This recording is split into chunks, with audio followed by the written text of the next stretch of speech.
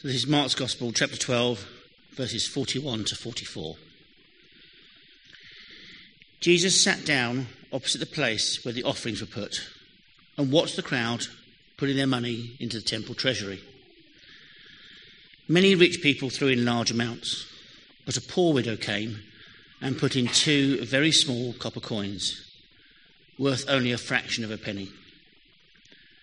Calling his disciples to him, Jesus said, "Truly I tell you, this poor widow has put more money into the treasury than all the others. They all gave out of their wealth, but she gave out of her poverty, put in everything, all she had to live on." This is the word of the Lord. So as Matthew comes to speak to us with reflections on that passage, let's pray for him and for ourselves.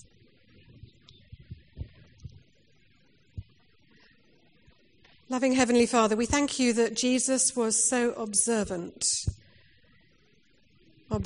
of people and of their attitudes and their behaviours, and understanding the heart.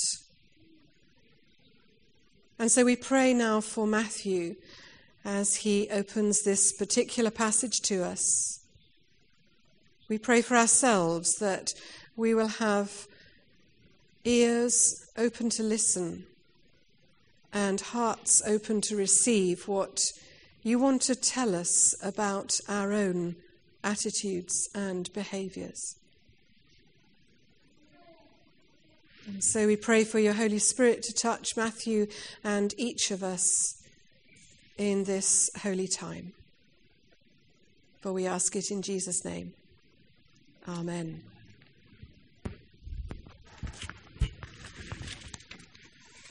Well, good morning. Morning. Oh, glory. Should we try that again? Good morning. It's nice to be back with you. Though most of you won't have seen the difference, I've been in Derbyshire for most of the last 2 weeks at a Christian conference centre learning about all sorts of things, which I'll probably share with you at some stage in the future. But it's good to be back home in Camborne and amongst you as well. We're going to begin our reflections a little differently this morning. I'm going to invite you to go on an internal journey back to first century Jerusalem, to the ever-expanding city that Jesus would have known. So if you feel comfortable, I'm going to ask you to close your eyes, and we're going to listen to the words of the reading again. And then I'm going to ask you to keep your eyes closed for a bit longer as we reflect on the words of the reading together. This is a spiritual discipline which is known as Lectio Divina, or sacred reading. It's a way of thinking through and imagining ourselves in the scriptures as they happened, taking in the sights and the sounds and the smells and the words that we hear around us. So if you feel comfortable, then I'd invite you to close your eyes, and Lee's going to read the passage to us again. Jesus sat down opposite the place where the offerings were put and watched the crowd putting their money into the temple treasury. Many rich people threw in large amounts, but a poor widow came and put in 2 very small copper coins, worth only a fraction of a penny.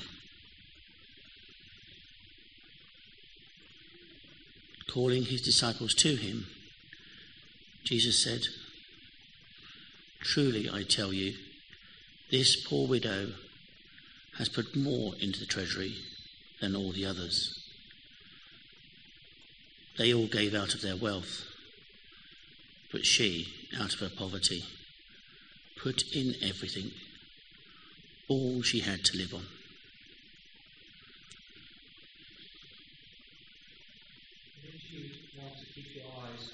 Remain in that place where you're imagining the reading.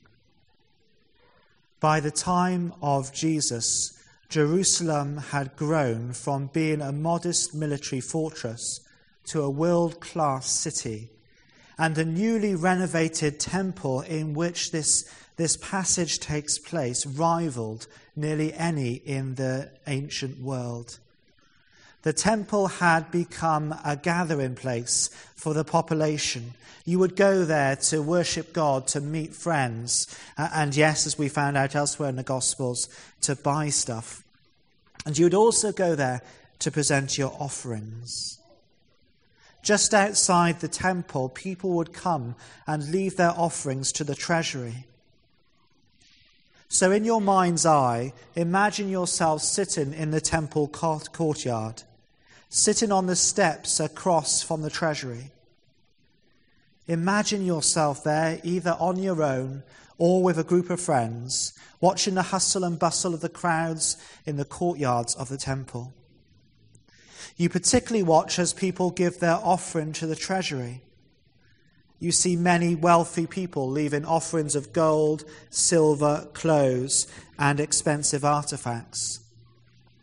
You watch the depositories of the treasury filling up with expensive offerings, almost to the point where the expensive offerings cascade over the side of the depositories that were holding them. Suddenly, your eye is drawn to something different. A woman is walking through the crowd, making her way towards the treasury depositories. This woman looks different. She is wearing dirty clothes. She looks like she might be poor and deprived. And amongst all the finery of all the men and of all the scribes who are wearing rich regalia and putting in the gold and the silver and the chalices and the artifacts, this woman approaches the depository, waits her turn, and then on the top of it places 2 small coins. And the people around her start to shout, "Can't you give a bit more? That's such a tiny amount. Look at what she gave." And the people who aren't shouting or making nasty comments are looking disapprovingly at this poor woman. Then from your vantage point across the courtyard, you notice that this guy is getting to his feet. And he challenges those who are pouring scorn on this woman's offering and says, "Truly, I say to you, this poor widow has put in more than all those who are contributing to the offering box." And the crowd again begins to murmur and gossip, including those who had given the expensive offerings. But this time the gossip isn't only about the widow. The gossip is about Jesus, who said those things.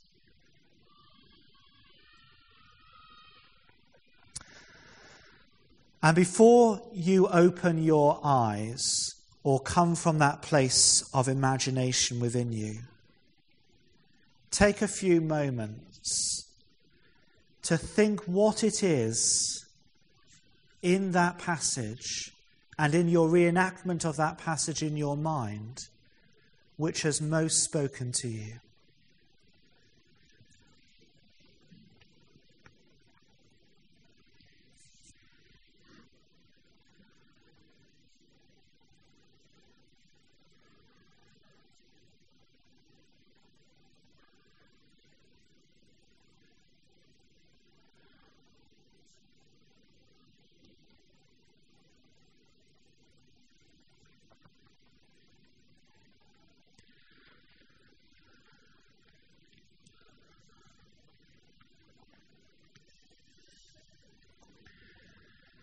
And you're welcome, if you wish, to reopen your eyes or even to keep them closed as we carry on reflecting together. The copper coins that the woman gave as an offering were called lepta in Greek. And a lepton, which was a single lepta, was a Jewish coin worth approximately 1/128th of a denarius, which was about the rate of a day's labour. It was a tiny sum of money, but it was all the widow had to offer, and she gave it willingly. Do you know, my friends, we are called to live the beautiful life of the kingdom, to know God's goodness and to live in the flow of that goodness.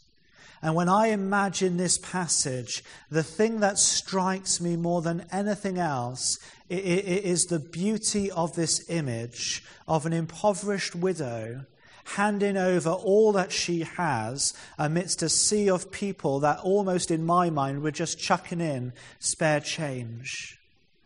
There's something deeply beautiful and profound about that. And as Jesus looked on and saw the widow's offering, he responds by teaching his disciples, saying, "They all gave out of their wealth, but she, out of her poverty, put in everything, all she had to live on." In the Old Testament, King David tells us that he will not take from the Lord what is yours. He was speaking to someone else at the time. Or sacrifice a burnt offering that costs me nothing. I will not take from the Lord what is yours, or sacrifice a burnt offering that costs me nothing. We sometimes spend a lot of time in Christian circles talking about what we think the Bible teaches, but actually doesn't teach that much about at all. We spend great, vast amounts of time being torn apart as a church, not here mercifully, but in the church in its universal sense, about teachings that Jesus spends so little time on or doesn't even touch on at all, and yet we obsess with these issues. But my friends, there is one issue in the Bible that Jesus keeps coming back to, and even before Jesus began his ministry, we find littered throughout the Old Testament. Time and time again, this issue comes up, and it's money.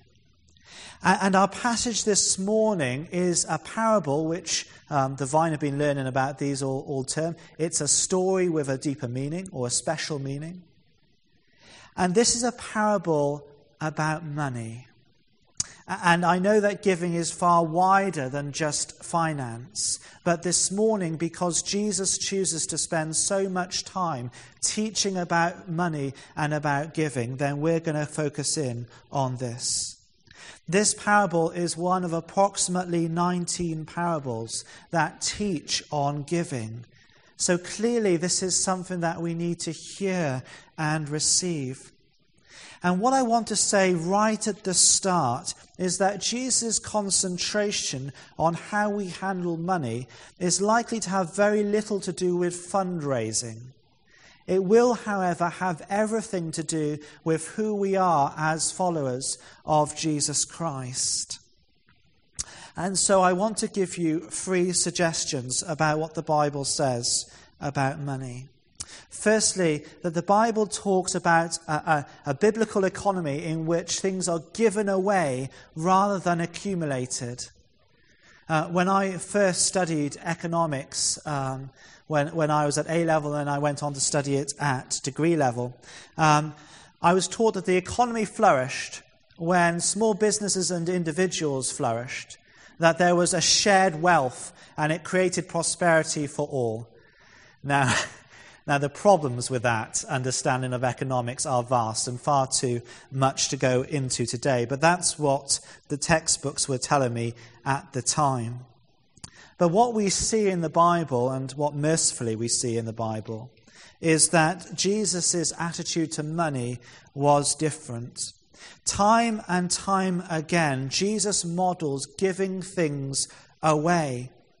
And perhaps the most poignant example of this giving away of Jesus was in the gospel story itself, that narrative of the life of Jesus.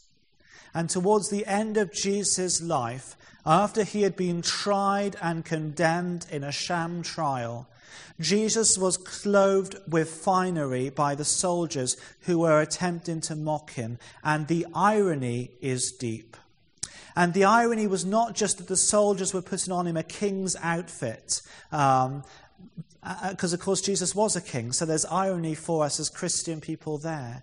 But the irony was also that Jesus had never worn fine robes. All that we know about Jesus' life was that he simply went about living out the kingdom message. And so when the soldiers dressed him to mock him in fine regalia, the irony was deep. But then what Jesus went on to on the cross was an emptying of himself, a giving away of himself for us. And so elsewhere in the Gospels, when we hear the disciples saying, surely you will not end up on a cross, surely you will not end up being tortured and beaten and mocked. Surely your place is to sit on a throne and to be seen as an earthly king with vast power and influence. And of course there would be accumulation of wealth and material prosperity. And it wasn't the way of Christ. And that's not how Jesus lived. And that's not how Jesus' earthly life ended. Jesus gave himself that we might enter the fullness of resurrection life. Elsewhere in Philippians, in what is, if you'll indulge me, one of my favourite passages of Scripture, it talks about Christ being equal with God, and yet shunning that equality with God to take the form of a servant. There is a complete giving away of self, of right, of position, in order to model something which enables us to see that Christ gives away, therefore we should give away. St. Francis, the son of a prosperous silk merchant, famously took off all his fine regalia to follow Jesus. There is an association in the Scriptures between having and giving away. Matthew tells us that where our treasure is, there our hearts will be also. And I remember being personally challenged at a conference I was at Lee Abbey several years ago, in fact I think about 10 years ago now. And Mark Bailey, who's the lead pastor of Trinity Church in Cheltenham, was speaking. And it came to a day when he was talking about stewardship and about finance. And he said this: show me your bank balance or your bank statement. Show me your bank statement and I'll tell you what's important to you. Stayed with me for 10 years. Show me your bank statement and I'll show you what's important to you. And curiously, no one took Mark up on his offer of presenting their bank statements and having him look through them and telling them what appeared to be important. But even within ourselves, it's a useful challenge. And I found it deeply challenging as I reflect on issues around stewardship and giving. If I did present my bank statements, what would they say about me? Do you know, we attach in the Western world so much value to money. We try to accumulate money and then we try and safeguard it, and we attach value to money in the things that we buy. And so I've learned in my ministry to date that if I don't want to charge money for an event, you'll get far less people than if you do. Because people attach money to things they pay for. So even if you charge people 50 pence for a ticket for something, they're more likely to come along because psychologically they've parted with money, which has enormous value to them. And so they're more likely to come along to that event. We attach value to money.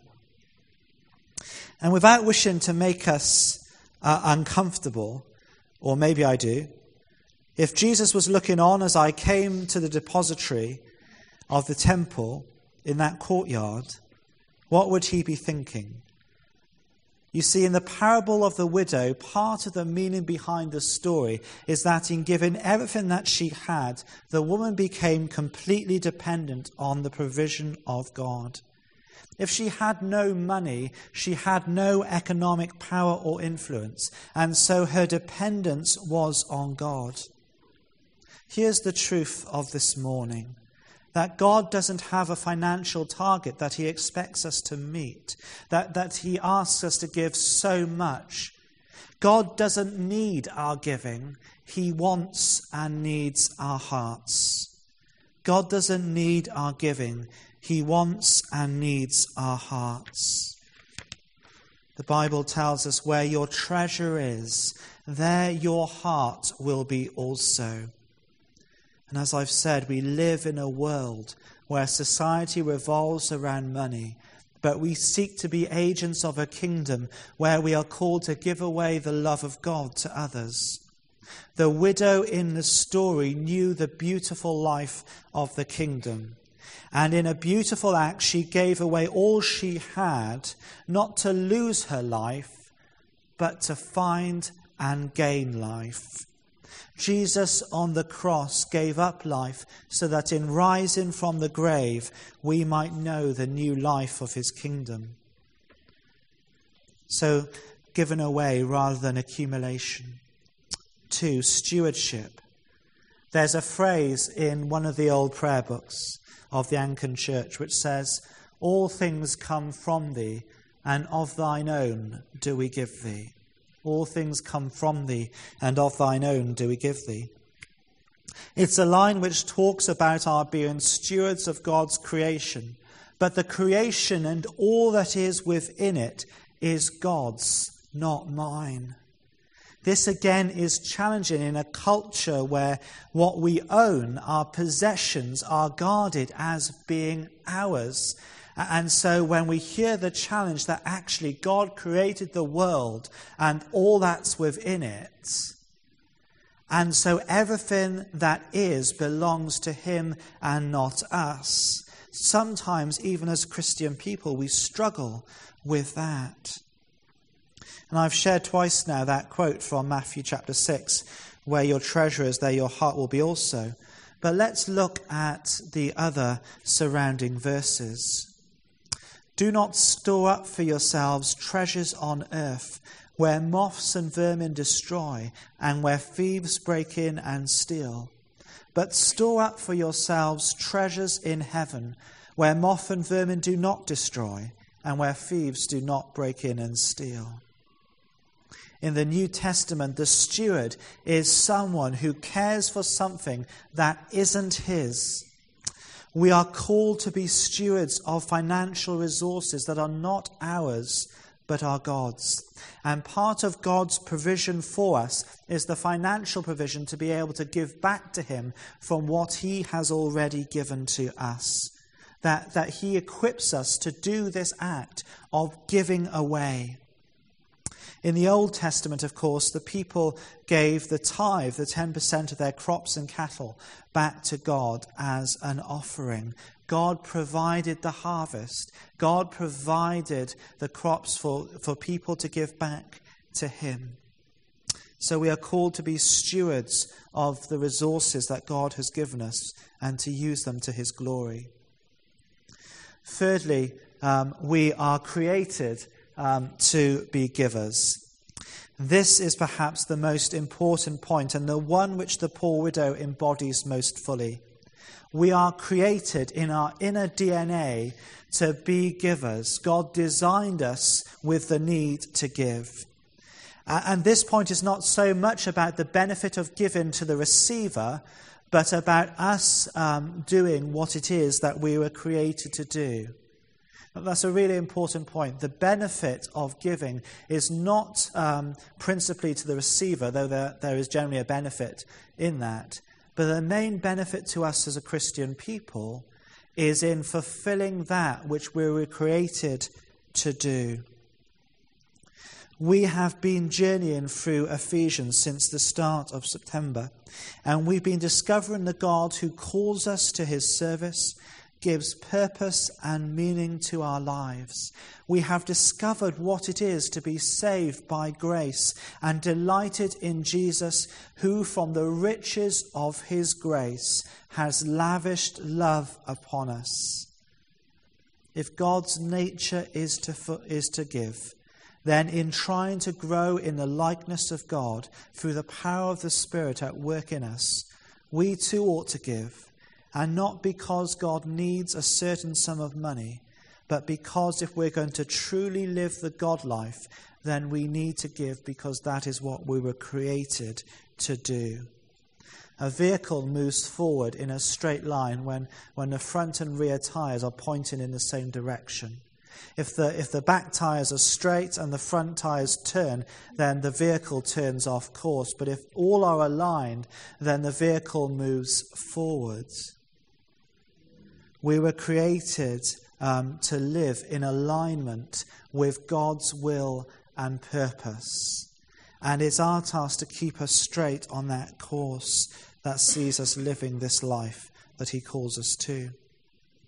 So we are to give away and not accumulate, to be stewards of God's creation, and created to be givers. So what can we take from the story of the widow's offering? Well, there are three things. Firstly, we're called to review our giving. Jesus was sitting in the courtyard watching the gifts being given to the treasury. We should take these gift days as opportunities to hold our giving before God and reflect on what it is we're offering back to him. We're taught to give sacrificially. The distinction between the wealthy men and the poor widow, they gave out of their abundance, but she gave out of her poverty. We are called not just to give comfortably, but to give sacrificially, so that our treasure is found in the same place as the widow's treasure, in that place of dependence on God. And we're called to give joyfully. From the abundance of his riches, God has lavished his love upon us. We know the incredible love of God, and our giving should be offered joyfully back to him. There was no hesitation recorded on the widow's part. She handed over everything that she had. God gives us gifts to use for the building of his kingdom. And we get to use these gifts that he provides to be an exciting part of what God is doing here in Camborne. But part of God's provision is that we are given enough to be able to give of what we have back to him. The Bible says, freely we have received, freely give. Amen.